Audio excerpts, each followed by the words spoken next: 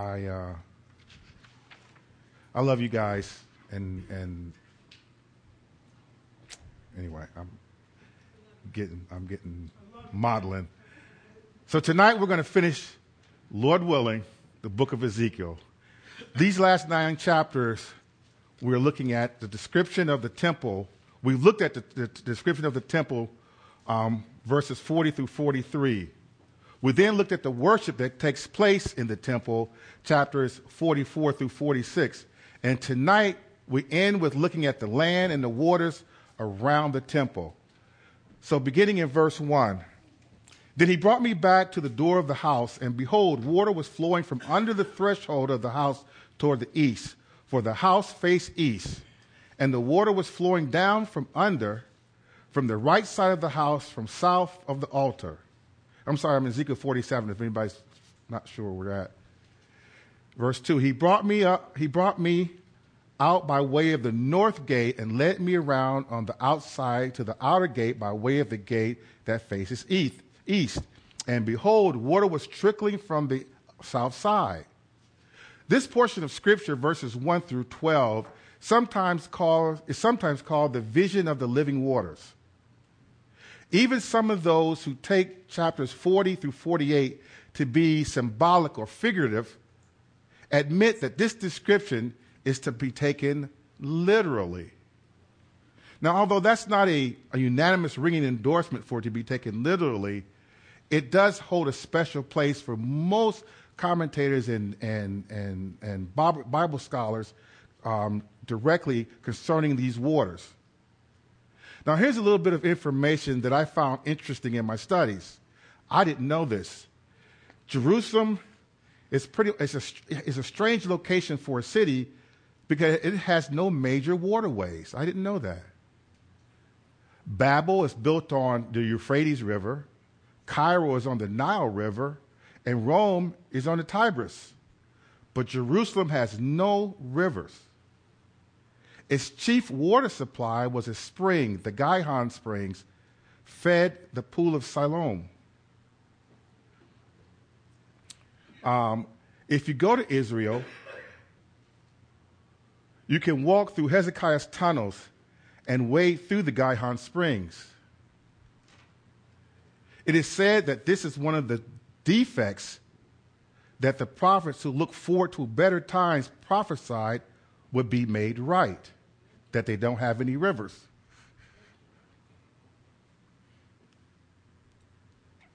Dave was telling me that if you're claustrophobic, this is not someplace you want to go. You've been through this, right, Byron? Is it that tight? Wow. It's dark too? Dave was going to send me pictures of when he went, but he said his camera couldn't deal with the darkness that was there. How many of you could actually deal with that closeness? Could you deal with it being that tight? And he says, once you get in there, there's no turning back. You're committed to going, right?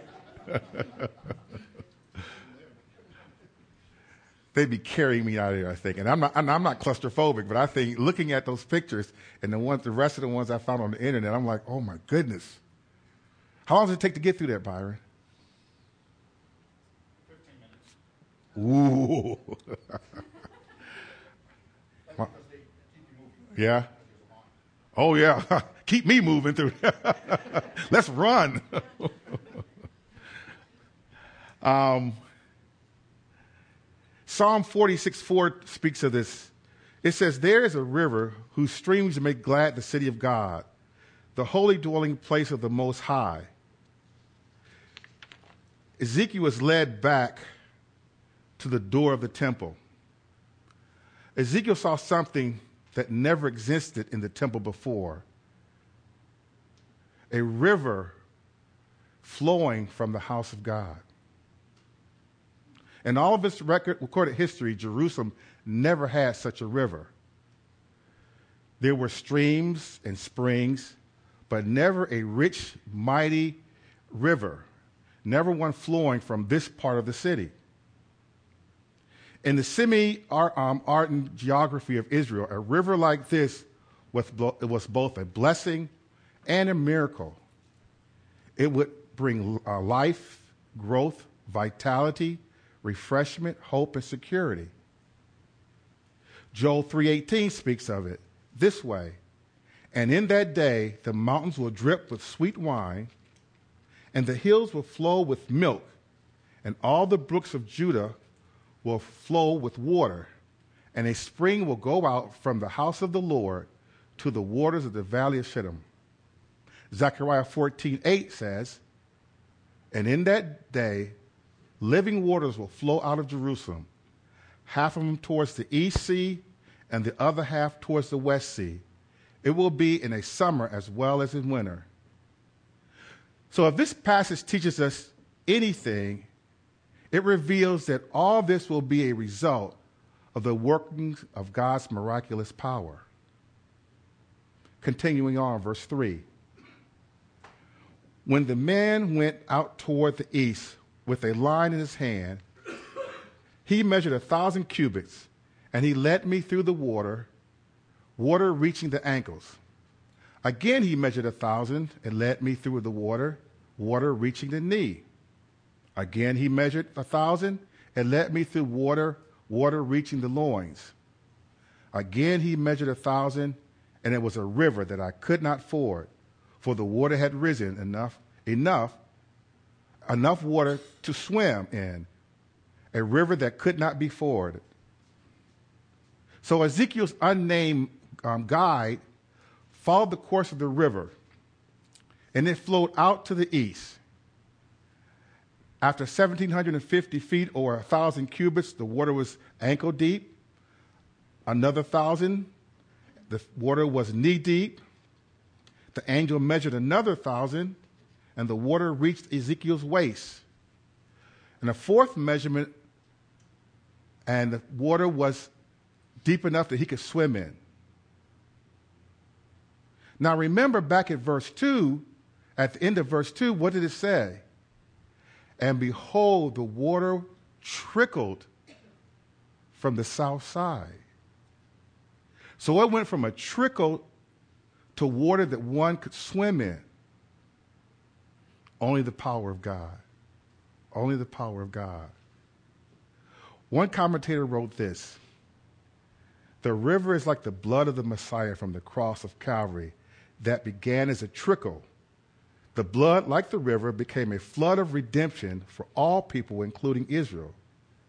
Just as the water of life that the prophet saw coming from the threshold came forth gently, then began to flow as a mighty life-healing river, when God's word is received, he transforms death into life, produces life in abundance, springing up as life-giving water within every person.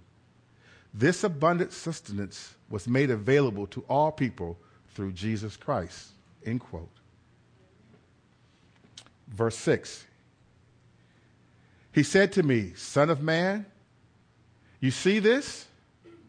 Then he brought me back to the bank of the river.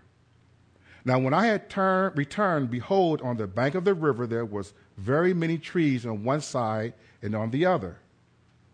Then he said to me, these waters go out toward the eastern region and go down into the Arba, and then they go toward the sea, being made to flow into the sea, and the waters of the sea become fresh.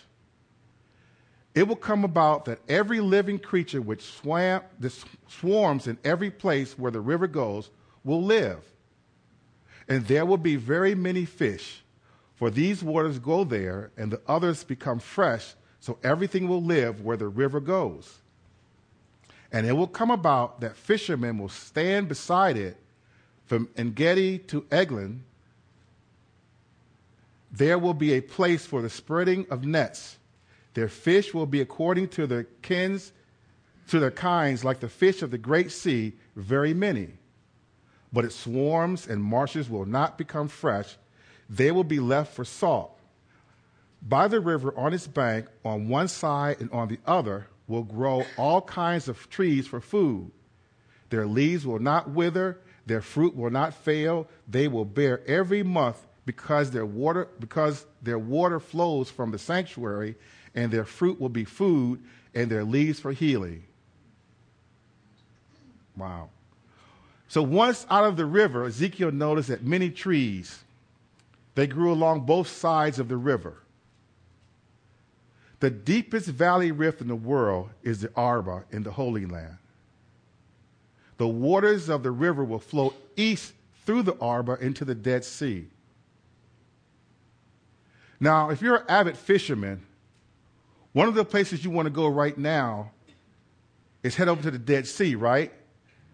Cast your line in there. You'll be reeling out some big ones, boy. I'm telling you, you're going to have a great time fishing at the Dead Sea, right?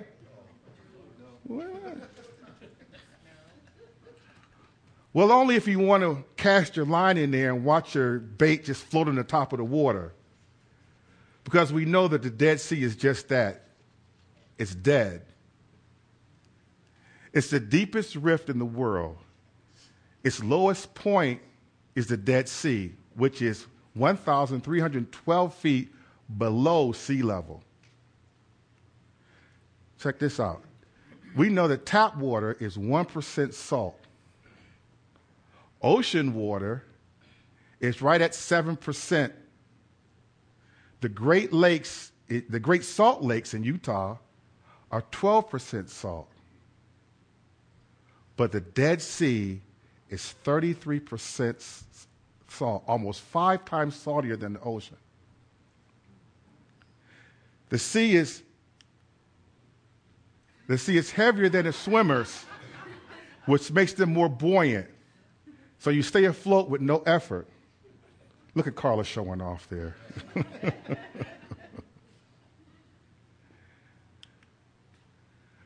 Right now, we see that the waters from the Jordan River flow into it, bringing many different kinds of minerals into it. And because of that, there is no outlet for the waters to flow. It is some 5 times saltier than the ocean waters, and thus unable to support life. It is a Dead Sea. But what we see here and what we read here, God is going to heal those waters to the point where there will be an abundance of life in it. So if you book a spot by the Dead Sea for this period of time, definitely bring your fishing poles. Because the water that was once dead is now filled with fish and fishermen casting their lines, and the fishing is going to be great. I love fishing by the shore. I love that kind of fishing. I'm not a fishing person. I don't like to fish in the boat, especially when I'm around John Davis, because John Davis always tries to drown me whenever I get in the water. It's true. Ask his family, they'll tell you. Every time John tries to drown me. I don't know why. I don't know what I've done to him, but he always comes up underneath and pushes the boat over. He thinks it's funny. But it's going to be a great time of fishing at this particular time. So bring your pole. There will remain certain areas of the former Dead Sea that would keep its old characteristics. Perhaps this was so that the useful minerals gained from the Dead Sea would still be available from these places. Along the sides of the river, there were remarkable fruit trees with leaves that will not wither and fruit that will never fail. And in some unknown way, their leaves will be used for medicine, for healing. What a picture of the work of the Holy Spirit. He brings life where there was death. Fish swim where there was formerly scum. How does this relate to us? I think the picture's pretty simple. We all remember that there was a time when we were dead in our sin. We were like the Dead Sea, lifeless, having the wrong things poured into us.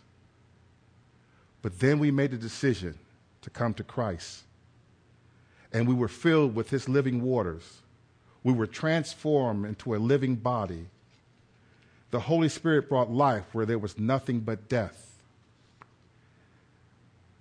That's what God has done to us.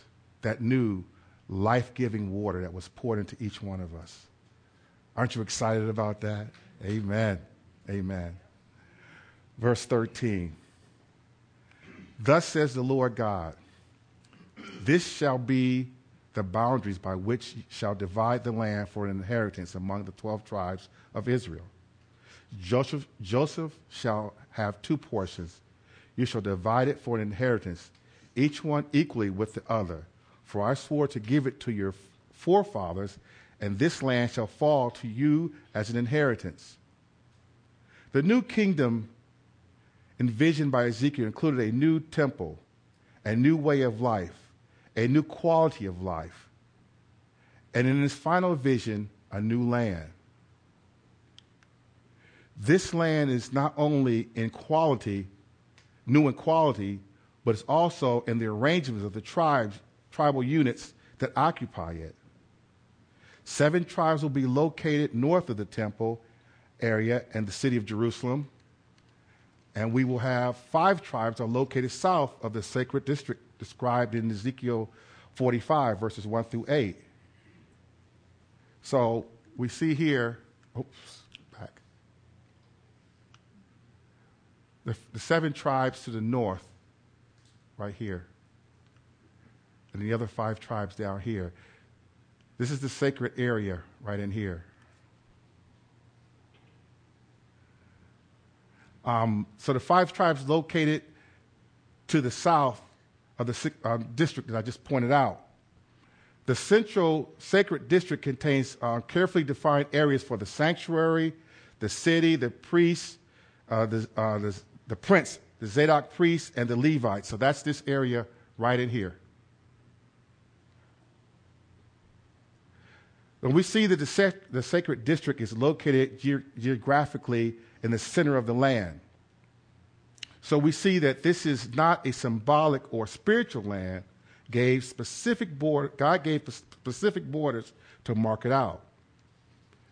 There was real land that would be given to the real 12 tribes of Israel. As with the division of the land under Joshua, the 2 sons of Joseph, Ephraim and Manasseh, would each have their portion. Verse 14 read, I raised my hand in an oath to give it to your fathers, and this is the land shall fall to you. So again, God emphasizes that this was a real land that would continue and fulfill the promises of a real land to Israel's patriarchs. God made these promises to Abraham in Genesis chapter 13 and 15. In chapter 15, he said, on that day, the Lord made a covenant with Abraham, saying, to your descendants, I have given this land from the river of Egypt as far as the great river, the river Euphrates. He gave that promise as well to Isaac in Genesis 26 and Jacob in Genesis 28. This granting of the land in the millennium kingdom was an extension and a fulfillment of those long ago and often repeated promises. Verse 15. This shall be the boundary of the land on the north side from the gate sea by way of the Hethlon to the entrance of Zedad, Hamath, Beerothoth, Shibram, which is between the border of Damascus and the border of Hamath, Hazer Hitkam, I'm trying, which is by the border of Haran. The boundary shall extend from the seas of Hazer Enan at the border of Damascus, and on the north, towards the north, is the border of Hamath. This is the north side. The east side from between Haran, Damascus, Gilead, and the land of Israel shall be the Jordan from the north border to the eastern sea you shall measure. This is the east side. The south side toward the south shall extend from Tamar as far as the waters of Meribeth Kadesh to the brook of Egypt to the great sea. This is the south side toward the sea, towards the south. The west side shall be the great sea from the south border toward a point opposite Lebo Hamath. This is the west side. So in verses 14 through 20, we see that the land allocated to the different tribes. Using landmarks on the north, east, south, and west, God describes the boundaries of Israel in the period of Ezekiel's temple. This is the area which God swore to give to the nations in Genesis 15 and Numbers 34, which was ruled by Solomon. We see that many landmarks are listed, but we believe that since the geography of this part of the world will be significantly transformed right before this period begins, it's impossible to exactly mark what these places will mark in the coming age. In general, we can say that this is an area somewhat larger than the land of Israel occupies in the Old Testament. Again, keep in mind that the Jews have never occupied all this land that God had promised them, nor has this promise ever been rescinded. And so the borders we see here will be similar to those promised to Israel during the time of Moses in Numbers 34. It's the Lord's land, and he will divide it as he sees fit. And here's a great thing. He won't have to deal with the UN to do this. It's his land, and he can do what he wants to do with it. Verse 21. So you shall divide this land among yourselves according to the tribes of Israel. You shall divide it by lot for an inheritance among yourselves and among the allies who stay in your midst, who bring forth sons in your midst. And they shall be to you as a native born among the sons of Israel. They shall be allotted an inheritance with you among the tribes of Israel. And in the tribe with which the alien stays, there you shall give him his inheritance, declares the Lord God. Now this is interesting. There will be provisions made for the stranger in the land, for the sojourner. Though foreigners had always been allowed to live in Israel, in the millennium they will be allowed to enjoy other privileges previously granted only to Israelites. Though the millennial age will be a time of blessings for believing Israel, believing Gentiles will also enjoy God's blessing. Now, in chapters 48, I'm going to try to summarize most of it going through it. In Ezekiel's final chapter, he deals largely with land allocation to each tribe. So let's take a look at the map. So we see Dan has the first part up at the top in the northmost tribe. Gad, the southernmost. Each tribe gets one of 13 cross sections running from the Mediterranean Sea to the eastern border. Mediterranean Sea towards the east. Okay? The holy rectangle encompassed Jerusalem. The future city will sit on a more than 2.7 square miles. Today, the old city of Jerusalem is only 1 square mile. So again, we're talking about this area right here. Verse 9 in chapter 48. The allotment that you shall set apart to the Lord shall be 25,000 cubits in length and 10,000 in width. The holy allotment shall be for these, namely for the priests, towards the north, 25,000 cubits in length, towards the west, 10,000 in width, towards the east, 10,000 in width, and towards the south, 25,000 in length, and the sanctuary of the Lord shall be in its midst. It shall be for the priests who are sanctified of the sons of Zadok, who have kept my charge, who did not go astray when the sons of Israel went astray, as the Levites went astray. It shall be an allotment to them from the allotment of the land, a most holy place by the borders of the Levites. So as previously described in chapter 45, this was an area that Israel gave back to the Lord. It contained the temple described in 40 through 43 with the sanctuary of the Lord in the center. Right there. Now, it's no accident that the sacred district is set up near the center of the country and the temple worship is in the center of the sacred district. For the worship of God should be the heart and center of everything we do. Verses 13 through 14, bordering the area of the priests was the land God set aside for the Levites who were serving at the temple to support and assist the work of the priests. In verses 15 to 20, we see here God apportioned land for Jerusalem in the kingdom period.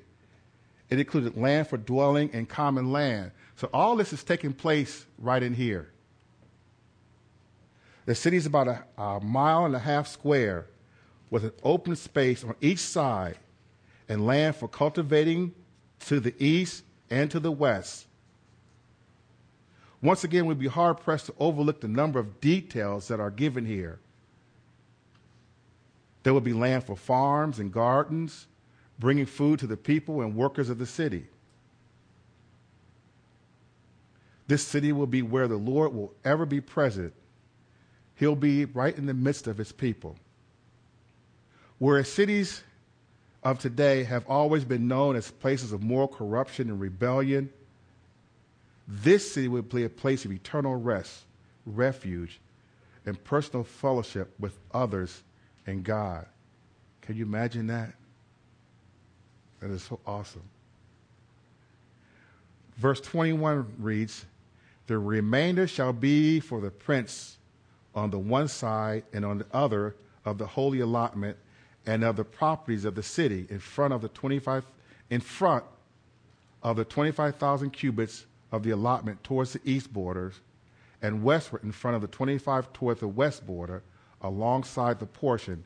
It shall be for the prince, and the holy allotment and the sanctuary of the house shall be in the middle of it, exclusive of the property of the Levites and the property of the city, which are in the middle of that which belongs to the prince. Everything between the borders of Judah and the border of Benjamin shall be for the prince." So as previously described in chapter 45, there will be land set aside for the prince that the Messiah has ruling over his people. This land will be bordered by the allotment for the tribes of Judah on the north and Benjamin on the south. The divided allotment with 3 sacred areas between the eastern and western portions is most unusual. The placement and significance of this segment of the land remains still a mystery. Not quite sure why that's there. In verses 23 through 29 is listed the land allotment for the 7 tribes north of the Lord's district. Now the list continues with the land allotted for the tribes to the south of the Lord's district. Each of the tribes will be restored to the land, and none of them will be forgotten before God. Verse 30.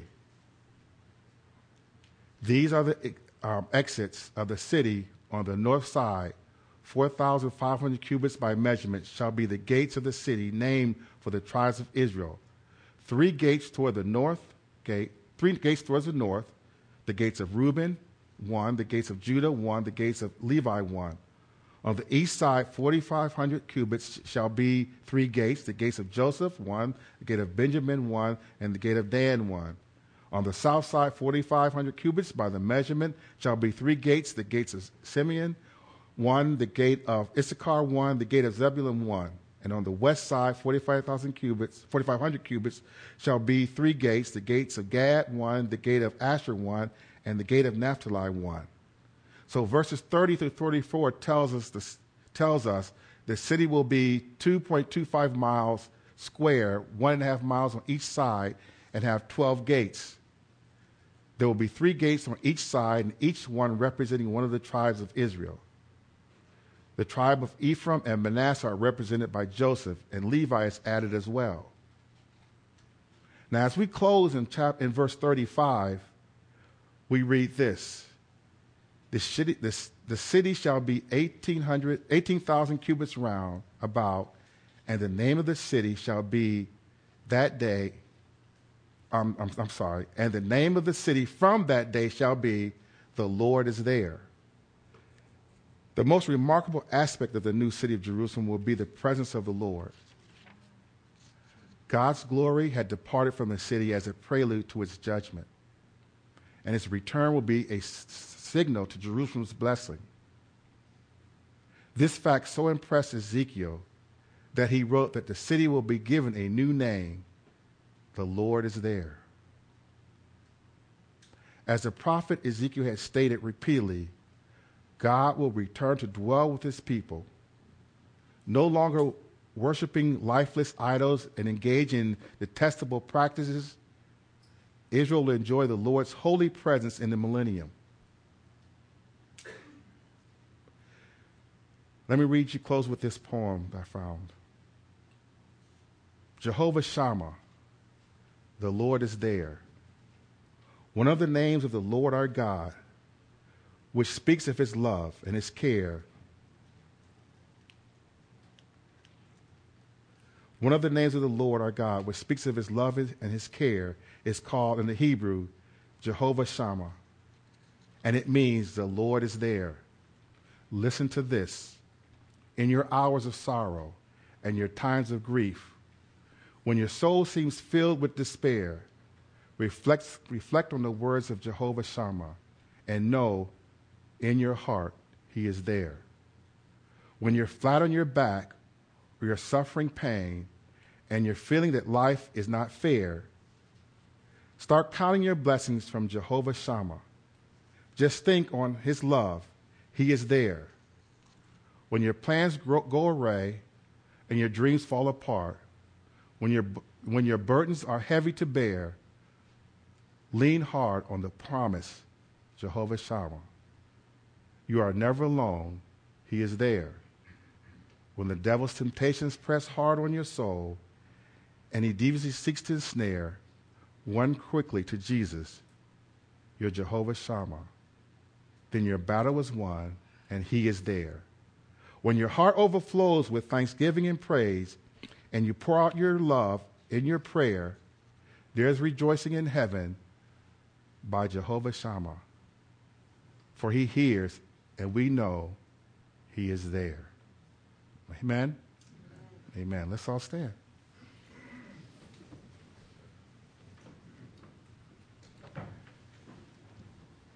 This has been so much fun. I thank you guys for being patient with me with my stuttering and my one day rushing through it, the next day taking too long with it, and whatever other infirmities have been present when I try to teach. I've been so excited about this, and I look forward to Dave's teaching on the Bible that's coming up. Hopefully you'll have that ready for next week. And then we will maybe go into the book of Daniel, but we'll see where the Lord takes us after that. I want you guys to remember what I said in the beginning as we go away from here. Please remember Paul, Tara's grandfather, any of us who are sick and ailing, but pray believing. Please, guys, please. Our God is so awesome and so mighty and so wonderful. He is in control. There's nothing that slips through the cracks with him. You know that, right? Nothing slips through the cracks. Father God, we thank you, Lord, that you are aware, that you still sit on the throne, Lord. You are the true and living God, Lord. You still reign forevermore.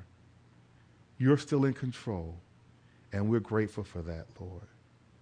We thank you for this evening and everyone you brought here tonight, Lord. And again, Lord, we lift up those who are sick and ailing amongst us, Lord, and we just pray your healing hand would be upon them. We thank you and praise you in Jesus' name. Amen. Thank you, guys.